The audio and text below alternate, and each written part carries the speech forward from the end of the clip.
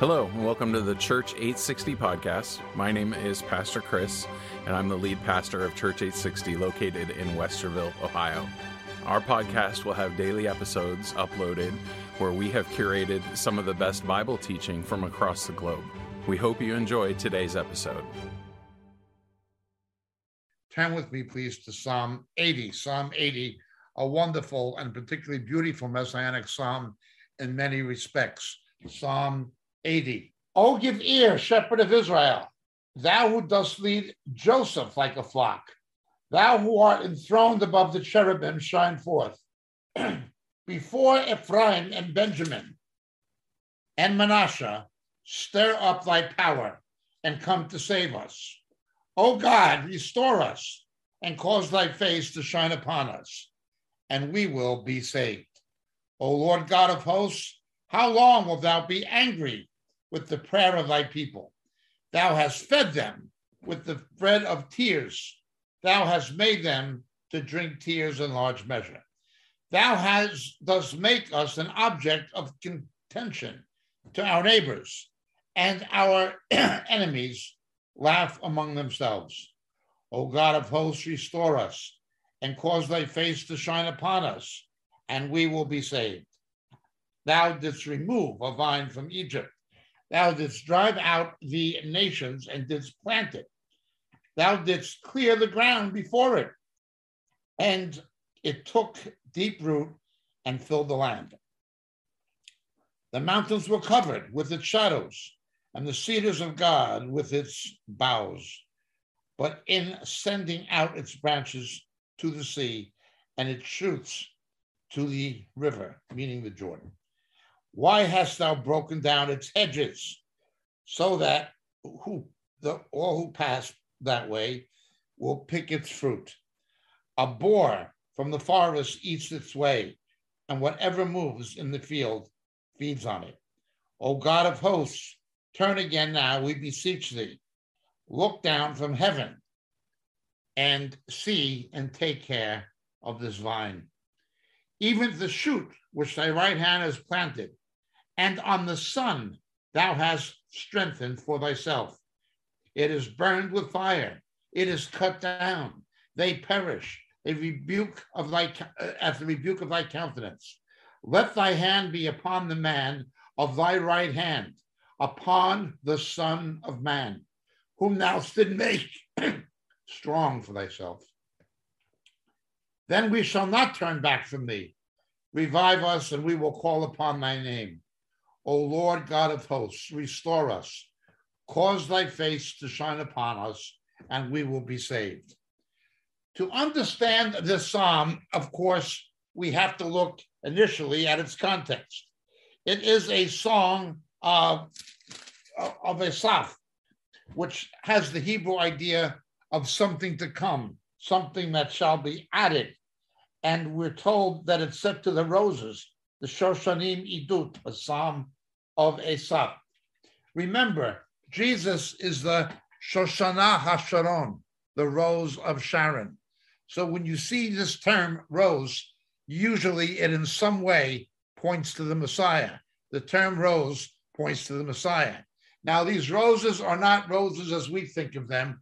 They more would resemble lilies, multicolored, very beautiful, spoken of in the Song of Solomon, where we get the term, you are like the rose of Sharon, Hashonat HaSharon.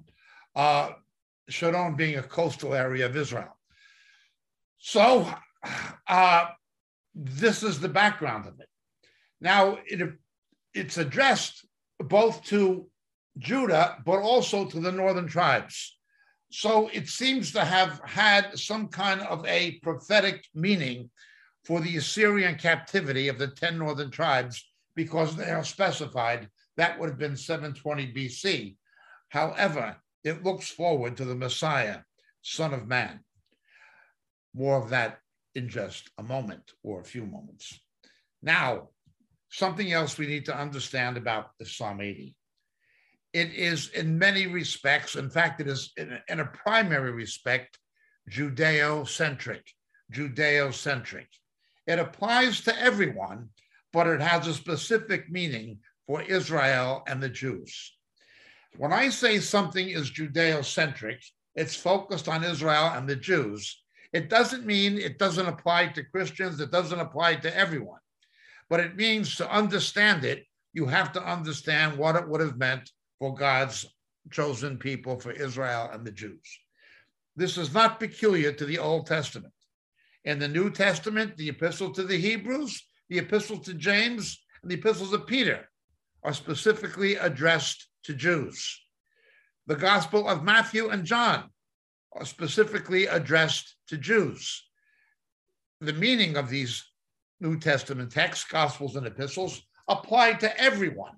However, you must understand what it would have meant for Israel and the Jews to understand what it means for the church and for others, okay? So it is Judeo-centric. Now, we see that it uses the same language that Jesus used in Matthew, but also Isaiah 5, describing Israel as a vine, describing Israel as a vine. And we see it was a vine that was transplanted from Egypt.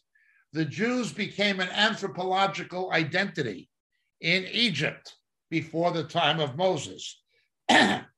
But they were transplanted out of Egypt and brought to Israel, and God displaced the Canaanites in partial fulfillment of the curse of Noah in the book of Genesis chapter 9 on Canaan. These were people who sacrificed their children to demons. These were people who ritually have every kind of perverted sex imaginable, including bestiality.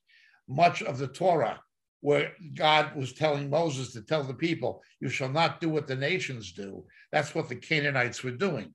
The sex with children and sacrificing children and unnatural sexual union with animals, the most perverted things you can think of is what the Canaanites were doing. Well, God, of course, displaced those nations, and he took a vine, in verse 8, from Egypt. He drove out those nations, the Canaanite nations, and he planted it. And then it adopts the same theme as Isaiah 5 and of the parable of the vineyard in Matthew. It took deep root in the land, and God blessed it, and so on, and so on, and so on. However, and its shoots went to the Jordan, and so on. But then God cursed it. God turned away from it, and he took away its hedges. It was no longer protected, so that all who pass that way may pick its fruit. The land of Israel was looted repeatedly. It was looted by, when they sinned, the Assyrians and then the Babylonians. Then it was looted by the Seleucids, who were Greeks, when they're Antiochus. It was looted by the Romans. It was looted in the Byzantine period by the Byzantines. It was looted by the Turks, the Ottomans. It was looted and is still being looted in part by Muslim Arabs. It's always been looted by somebody. The land itself gets looted. Now you have to understand what that means and the thinking of Zionism theologically. As far as God was concerned, all of these Gentile nations who came to Israel, who colonized it, the Crusades, the Byzantines, the Ottoman Turks, whoever, they looted it. They looted it. Something that God gave to Israel was looted. Why did it happen? Well, that's what this psalm addresses. And how can it be restored? That's what this psalm addresses. So we have to remember the general principles apply to the church, they apply to believers, but we have to understand what it meant specifically for Israel. O God, do not remain quiet. Do not be silent. And O God, do not be still, in verse 1. For behold, thine enemies make an uproar, and those who hate thee have exalted themselves. Pagan nations with other gods, including the worshippers of the Nabatean moon god Allah. They are the enemies of Yahweh. The gods of the Greeks, of the Seleucids, were the enemies of Yahweh. The gods of the Romans, who basically were adaptation of the gods of the Greeks, were enemies of Yahweh, because Moses and Paul both tell us these other gods are demons, demonoi, shadim. So to the thinking of the psalmist, these people are not simply the enemies of the Jews. They're the enemy of the God of the Jews. They're the enemy of Yahweh. They're the enemy of Israel, yet you let them conquer your land that you gave to your people for your glory and your purpose. Now, that purpose, of course, was what they lost sight of. That purpose was to be or legoyim, a light to the nations, a light to the nations. As we read, and we've mentioned many times in Romans chapter 9, verse 4, and in Jeremiah 31:31, both the old and new covenant were made with Israel. The covenant was not made with the church. The covenants were not made with non-Jews. However, the covenants were made with Israel and the Jews for the benefit of the nations. They were made for the benefit of non-Jews. They were made for the benefit of the church. The church, the Gentile nations, all who put their faith in the Jewish Messiah would benefit from the covenants of the Jews. God gave it to them to be lights to the nations. Here's where it went wrong.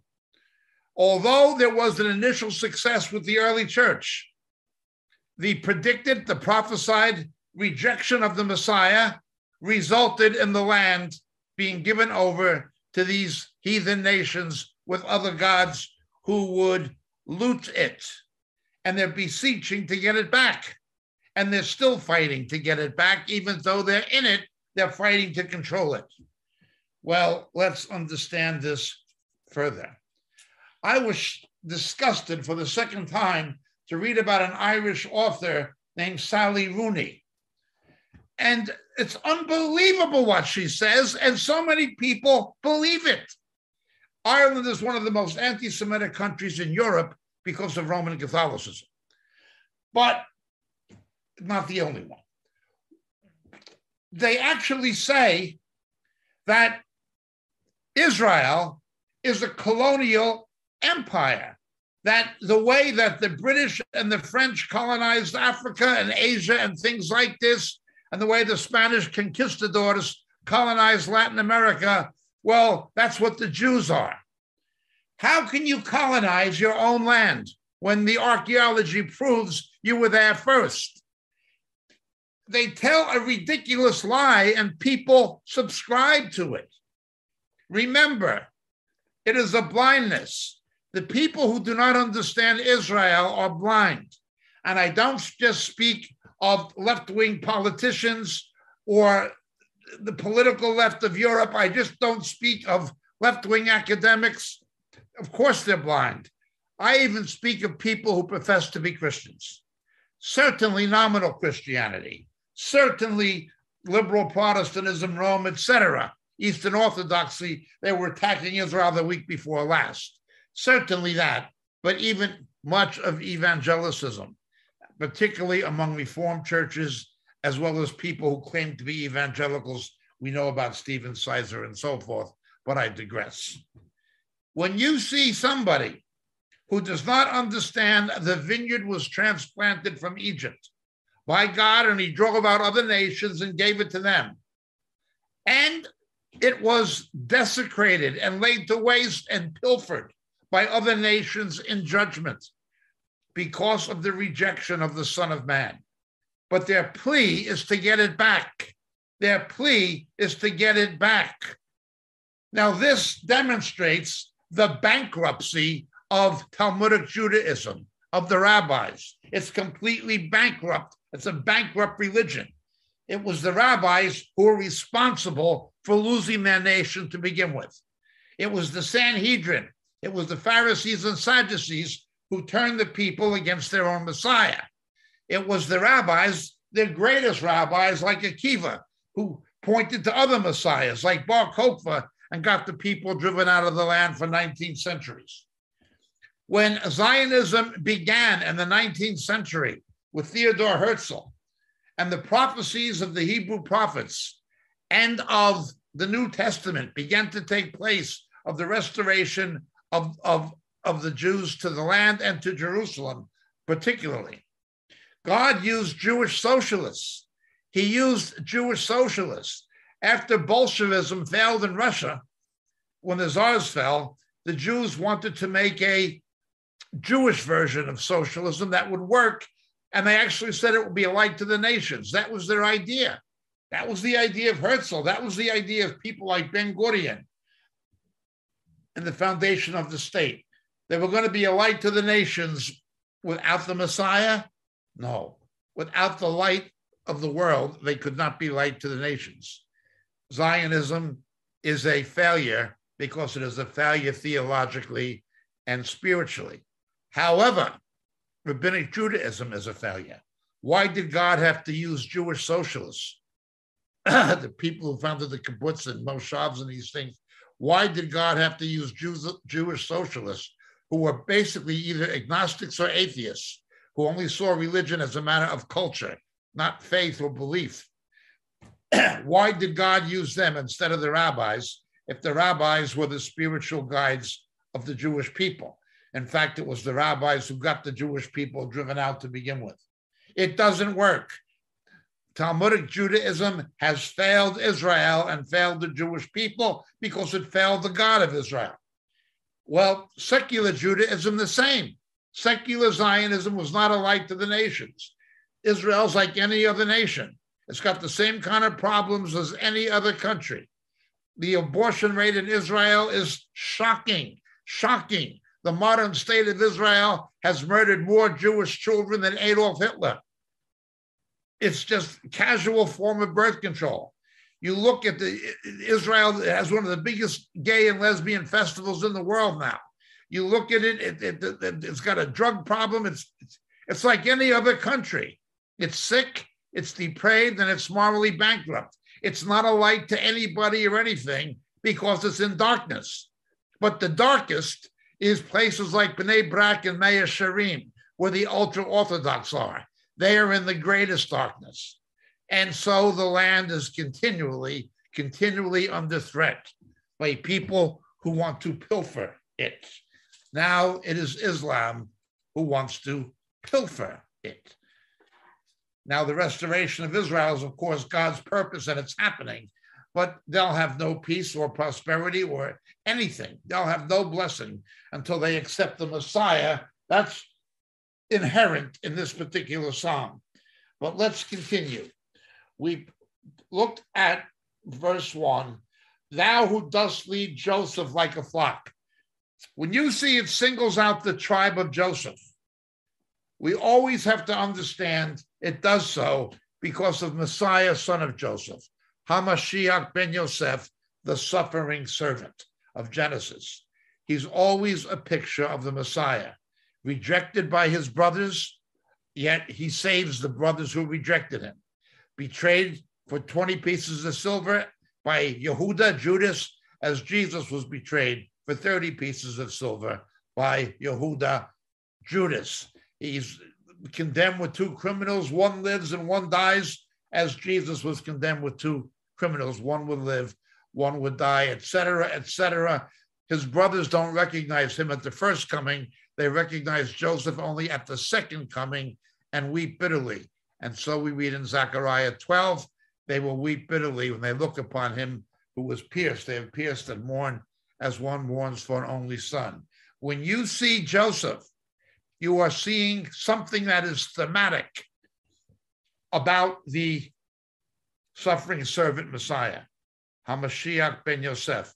When it picks Joseph, it's foreshadowing the Messiah as the atonement, as the suffering servant, as the one who would be rejected by his brothers at the first coming, but accepted by him at the second.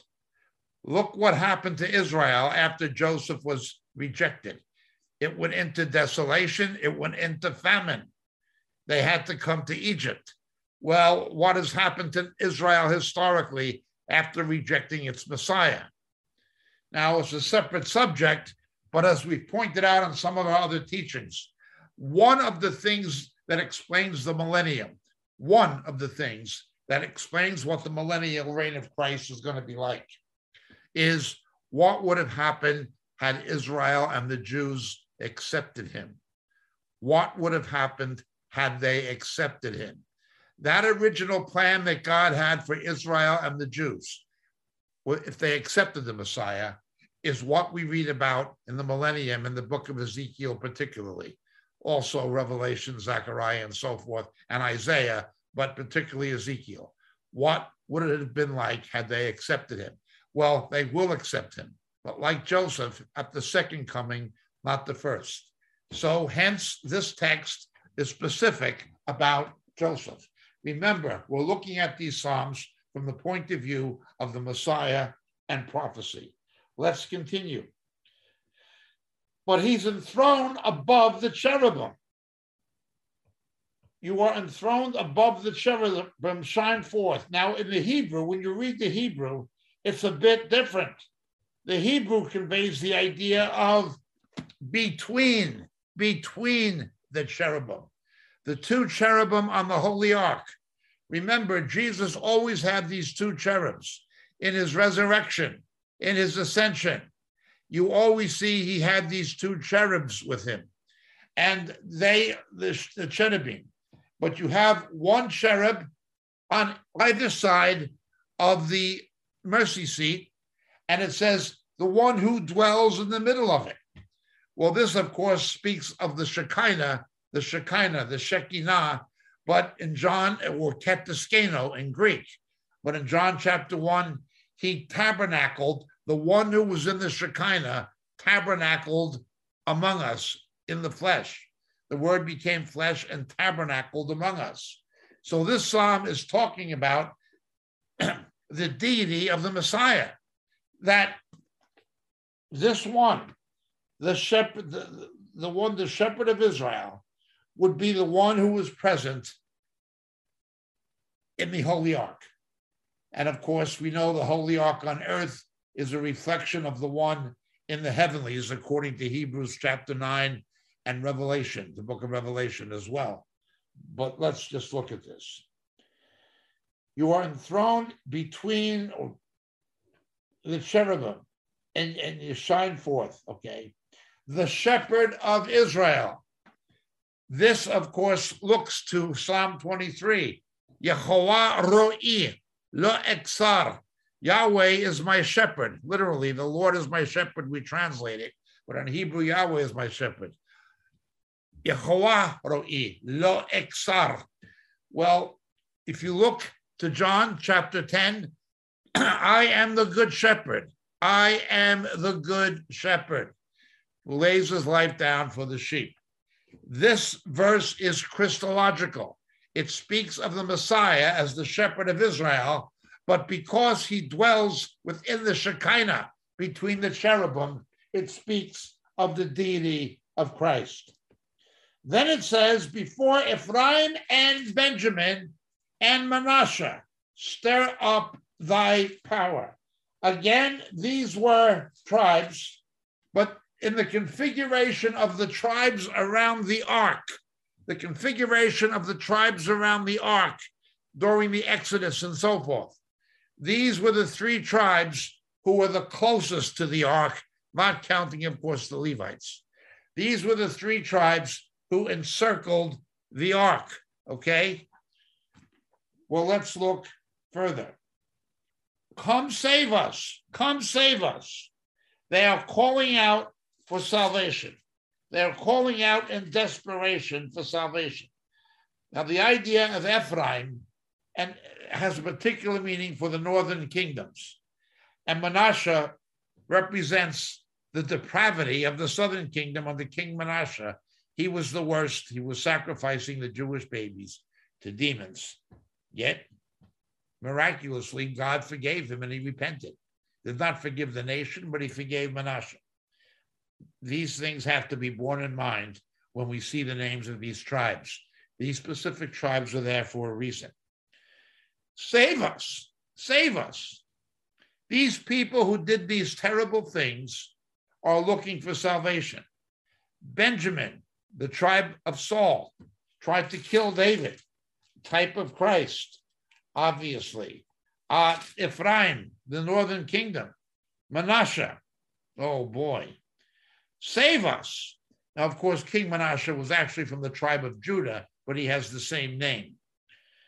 O God, restore us and cause thy face to shine upon us. We see that reiterated in this psalm. Let thy face shine upon us. It says it more than once. Look with me, please, to the book of Numbers, chapter 6. Numbers, chapter 6, the Aaronic blessing that you are familiar with, verse 22. Then the Lord spoke to Moses, saying, speak to Aaron and to his sons, saying, thus you shall bless the sons of Israel, and you shall say to them, the Lord bless you and keep you. The Lord make his face to shine upon you and be gracious to you. The Lord lift up his countenance upon you and grant you peace. So they shall invoke my name on the sons of Israel, and then I will bless them. The Aaronic blessing, the standard Jewish blessing. Yivarecha Adonai v'yishmerecha, Yeh Adonai panav elecha v'yechunecha, Yisa Adonai panav elecha v'yaseh lecha shalom. They're going back to Numbers. They're going back seeking the blessing of God promised through Moses and Aaron. In a time of rejection, in a time of judgment, they're looking for salvation, and they're asking God to do what he said he would do in the Aaronic benediction in verse 3. Cause thy face to shine upon us, we will be saved. The face of God was not shining upon them, okay? Now, this idea of the face of God shining upon them is referred to by Paul when it was reflected from the face of Moses. The face of God can be reflected from human faces. It happened with Moses. It happened with Esau when he was reconciled to Jacob. Despite the heathenism and the demonic nature of Islam, a time will come when God will also fulfill his purposes for Abraham's other children, the Arabs, and the Jew will see the face of Christ in his estranged Arab brother. But I digress. I refer you back to our other teachings. People have this reflection, but Moses didn't know he had it. He didn't know he had it. The closer to the Lord you get, the more you see the dirt. Other people may see the light. You're not so impressed by yourself. The exception was Jesus. Now, this happened in the Transfiguration. The apostles saw him reflecting the Shekinah in his body, along with Moses and along with Elijah. Again, in our book, Harpazo, we explain this. We shall be as he is when we meet the Lord in the air. But again, I don't want to digress. So they're pleading to the Lord to fulfill the Aaronic benediction, to save them and to restore them and cause his face to shine upon them. In verse 4, O Lord God of hosts, how long will thou be angry with the prayer of thy people? There is something called the Shemona Esrei, the 18 benedictions in the synagogue. And the ultra-Orthodox add an additional one. May the name of the Minim, alluding to Jewish believers in Jesus, be blotted out. They pray that the names of my wife and children will be blotted out, of my grandson be blotted out, because they're Jewish who believe in Jesus. This is actually in the prayer of the ultra-Orthodox. Now, the real ultra-Orthodox and the Hasidic sects, they do this. They actually do this. Rejecting the Messiah, they pray that the names of the Jews who accept the Messiah will be blotted out of the book of life. Their prayer is an abomination. Their prayer is an abomination to Yahweh, to Hashem. The prayer, they stand and they daven and all this. When you see them davening, going like this is a mystical occult practice. Davening is a mystical occult practice. they're trying to capture something called zooms, holy sparks, that they have to capture. Now get this, so God can regain his identity. They're similar to New Agers or the total Gnostics. They believe God has no essence, only attributes. He's the Ein Sof. A kenosis has happened to God himself, and they have to help him to get his identity back by capturing the holy sparks. So instead of God saving man, it becomes man saving God. This is actually the teaching of Kabbalistic Judaism. They have to keep the mitzvot and daven and capture the zumzums, so God can get his identity back. Now, again, it is a perversion of a truth. That truth is the kenosis we studied when we looked at Philippians. In the person of Christ, Yeshua, God becomes a man. There is a divine kenosis where God lowers himself, but it's not what they think.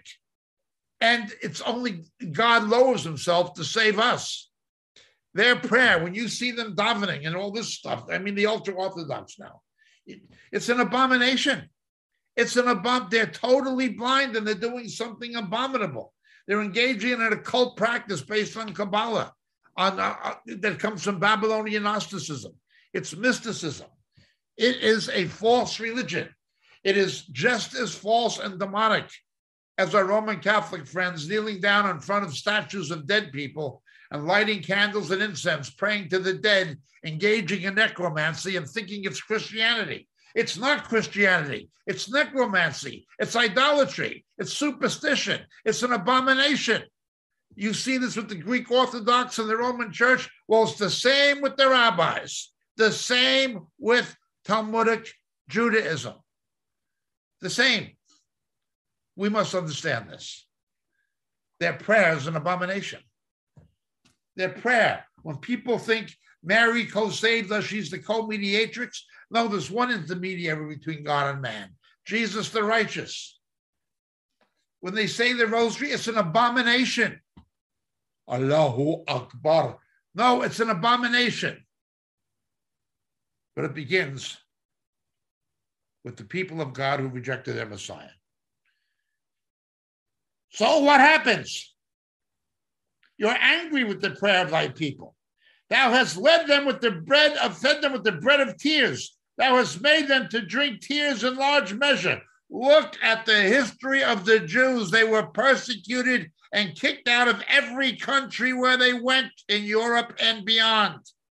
Thou dost make us an object of contention to our neighbors. That goes on to this very moment. The Iranians are trying to wipe them out.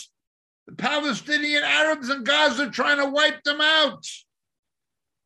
The European left want to wipe them out. Hitler tried to wipe them out. An object of contention to our neighbors. Our enemies laugh among themselves. That film, Schindler's List, was quite true. You saw the Nazis laughing at what was happening to the Jews in the concentration camp. It was a joke to them. Of course, these Nazis were demon-possessed, but it was a joke to them. Oh, God of hosts, restore us. That's what they're begging. And once again, they revert to the Aaronic benediction. They go back to number 6. Verse 7, O God of hosts, restore us. Cause thy face to shine upon us, and we will be saved. They're putting their faith in the Aaronic benediction of the prayer of the high priest. But they don't know that the high priest is the Messiah, Yeshua, of which Aaron was a shadow. God cannot make his face to shine upon them unless they come under the high priest. You had to come under the prayer of the high priest in order for God to make his face to shine upon you. Unless you were under the prayer of the high priest, his face would not shine upon you. Unless we are under the prayer of our high priest, as Yeshua is described in Hebrews, unless we are under the prayer of our high priest, God's face cannot and will not shine upon us. What was the prayer of our high priest? Father, forgive them. That's the prayer of our high priest. Unless we are under the prayer of the high priest, God's face does not shine favorably on anyone, Jew or non-Jew. But let's continue. Verse 8, as we read, thou didst remove a vine from Egypt. That was Israel, anthropologically, the ethnic nation. Thou didst drive out the nations, the Canaanites, and plant it. Thou didst clear the land before it, and it took deep root and filled the land, and the mountains were covered with its shadow, the cedars of God with its boughs. It was spreading out its branches from the Mediterranean to the Jordan, its shoots. Why hast thou broken down its hedges? That is its wall of protection. In Hebrew, I would translate it more a wall of protection. Why have you broken down it? So that all who pass the way pick its fruit. The land of Israel was continually looted. Then we get to verse 13. This is remarkable. A boar, a wild pig from the forest, eats it away. And whoever moves in the field feeds on it. A wild boar, a wild pig. Pigs were, of course, an unkosher animal. Antiochus Epiphanes, type of the Antichrist, defiled the temple by slaughtering a pig on the altar. A wild boar, a wild pig, but a wild one, devours the land. Remember, Jesus said, cast not your pearls before swine? Those unkosher animals are figures of different kinds of people. Now, we deal with this, of course, on our teaching, kashrut and famine. Kashrut and famine, the typology of the Hebrew dietary laws. But swine, the reason swine were not kosher is Jesus said, cast not your pearl before them. They will gobble up everything, and they'll trample on the gospel. They will not care about it. Well, these nations who will devour the land are wild pigs, but big, vicious ones, like the Polynesians hunt with swords. They're big, they're deadly, they kill. Now, if you can believe it, yes, Martin Luther ended badly, but he began right. The 95 Theses were 100% right. He heard the Dominican indulgence merchant, Tetzel, raising money to build the Vatican at the end of the Renaissance. And Tetzel's sermon that Luther heard was, you can sexually violate Mary, the mother of Jesus, if you have the right price. Luther was already questioning. He was influenced by Erasmus of Rotterdam. He was influenced by Staupitz. He was influenced by other people. He was already questioning. By the time of Luther, when he nailed the 95 Theses to the door, there had been people well before Luther who knew the gospel and told the truth. In England, it was John Wycliffe and his followers, the Lollards, brutally persecuted. In Central Europe, it was the Bohemian Brethren, Jan Hus. They murdered him too. And when Luther had his debate with John Eck and so forth, they accused Luther of believing what Hus believed 100 years earlier. And Luther said, yeah, Hus was right. Don't get this idea that Luther invented or rediscovered the gospel. There were always people who knew it. Very persecuted, but they were around. God has always had a people for his own name. Now, Luther sees this corruption and the sale of indulgences.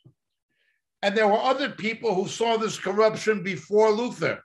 There was another Dominican in Italy during the Renaissance who realized the truth and the corruption, but they murdered him too. His name was Savonarola. Savonarola saw what was happening. John Hus saw what was happening. There were people before Luther who saw it and knew it. But the political circumstances and the economic and social circumstances of Europe changed with the end of feudalism. And the nation state was born, and Luther was able to get away with things other people weren't. And basically, Erasmus had already laid the egg. Luther now hatches it. Nails the 95 Thesis to the door of the Cathedral in Wittenberg, and all hell breaks loose. The Pope responds.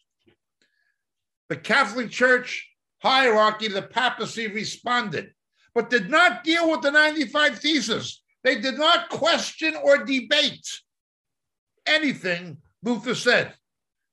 They couldn't refute it. It was all true. And everybody knew it was true. They couldn't really deny it. They just ignored it.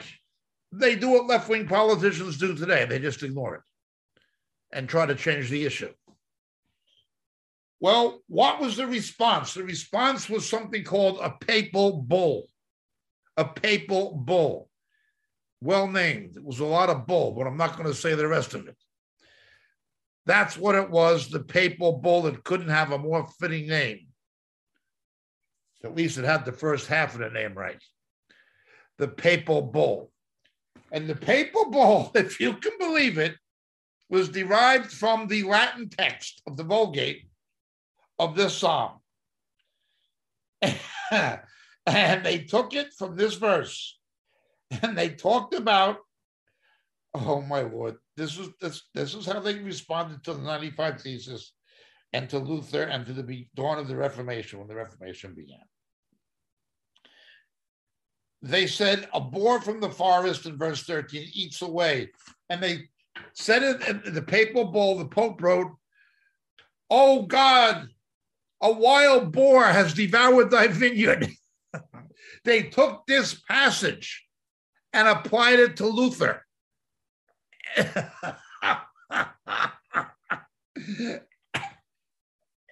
Unbelievable. They took it from the Latin Vulgate and they applied it to Luther. That was the response to the 95 Theses from this psalm. Verse 14, O God of hosts, turn again. Now we have to understand the Hebrew word turn, teshuvah. The Hebrew word for turn and return is the same as the word for repent. Repent. They're asking God to turn back. But God only turns back when the people turn back. O God of hosts, turn back to us. Now we beseech you. Look down from heaven and see and take care of this vine. Oh, please return to Israel. Please show us grace. Now, of course, that's going to happen in the book of Zechariah, chapter 12, verse 10. They'll look upon him who they have pierced. We know that this is going to happen. Jesus will do it, but only when they mourn for him as one mourns for an only son. Let's look carefully. Please turn back to us, the vine. Verse 15. Even the shoot which thy right hand has planted. Whenever you see the right hand of Yahweh, it is a figure, a metaphor for the Messiah. He brings salvation by his right hand. In another psalm, Im ani eshkechek et Yerushalayim, teshichech yemani. If I forget thee, O Jerusalem, I will forget my right hand. If God can forget his prophetic promises to Jerusalem that he made to the patriarchs and to David, then he can forget his own son. If I forget thee, O Jerusalem, may I forget my right hand. The King James completely mistranslates this, and it interpolates in italics, may my right hand forget its cunning. It's not in the original text. It's not what the original Hebrew says. It's not what the original Hebrew means. If I forget thee, O Jerusalem, may I forget my right hand. If God can forget his promises to Jerusalem, he can forget his promises to his own son. But he can't do that. King James gets it completely wrong. Now, sometimes the King James gets things quite right, but this is a case where it gets something quite wrong. Let's look. Thy right hand is planted, and on the Son, whom thou hast strengthened for thyself, not S-U-N, S-O-N. The right hand of Yahweh is his son. He refers to the land, alludes to the capital, but says, it is burned with fire, it is cut down. The trees were gone. The natural habitat of Arabs was desert. The Turks put a tax on trees. One of the main things that happened when Israel was reborn as a nation was national reforestation. Just this past week, they had their Arbor Day. Now in Israel, Arbor Day is a big national holiday. It's called Tu B'Shvat, Tu B'Shvat. And it's a national holiday because the reforestation represents the rebirth of the nation. It was devastated, it was deforested. The deforestation and desertification of Israel was a sign of God's judgment, or was God's judgment. The reforestation is indicative or emblematic of the national rebirth. They make a big deal out of their Arbor Day, which is Tu B'Shvat. It was just last week. That is one of the reasons you've had Muslim terrorists setting forest fires. Let's look at verse 17. They perish at the rebuke of thy countenance. Let thy hand be upon the man of thy right hand, upon the Son of Man, whom thou didst make strong for thyself. Let your hand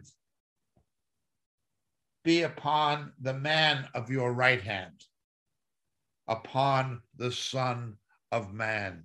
They're pleading for the Messiah. They're pleading for the Messiah who they rejected. He's the only way God's going to forgive, the only way God's going to renew, the only way God is going to restore is by his right hand, by his Messiah, by his own Son. That is the only way. His face will ever shine upon them. What a verse. Let thy hand be upon the man of thy right hand, upon the Son of Man. Daniel saw one like the Son of Man walking in the furnace with Shadrach, Meshach, and Abednego. The only other person that was specifically called the Son of Man other than Jesus is Ezekiel.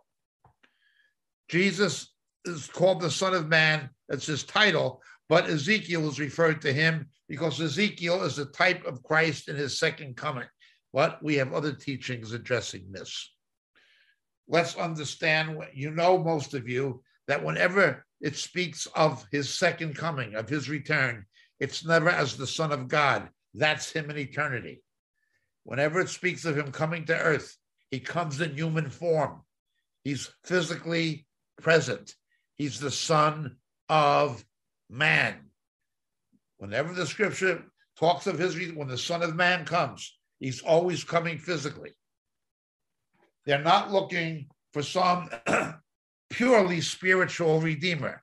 They're looking for a spiritual redeemer who's incarnated. Then, when this Messiah does this, when you do this through this Son of your right hand, the Son of Man, then in verse 18, we shall not turn back from thee. We won't backslide anymore. Revive us, and we'll call upon your name. And then, once again, it reverts to the Aaronic blessing. O Lord God of hosts, restore us. Cause thy face to shine upon us, and we will be saved. Yevarecha Adonai v'yishmerecha. L'Adonai panav elecha v'yechuneh. Yitzam l'Adonai panav elecha v'yaseh lecha shalom. B'shem Yeshua HaMashiach. Shalom. May he make his face to shine. Thank you for listening to today's episode of the Church 860 podcast. We hope that you've enjoyed it. If you have, we ask that you would like and subscribe to the podcast so that you can get daily updates. If you'd like to know more about Church 860, please visit church860.com. Thank you. God bless.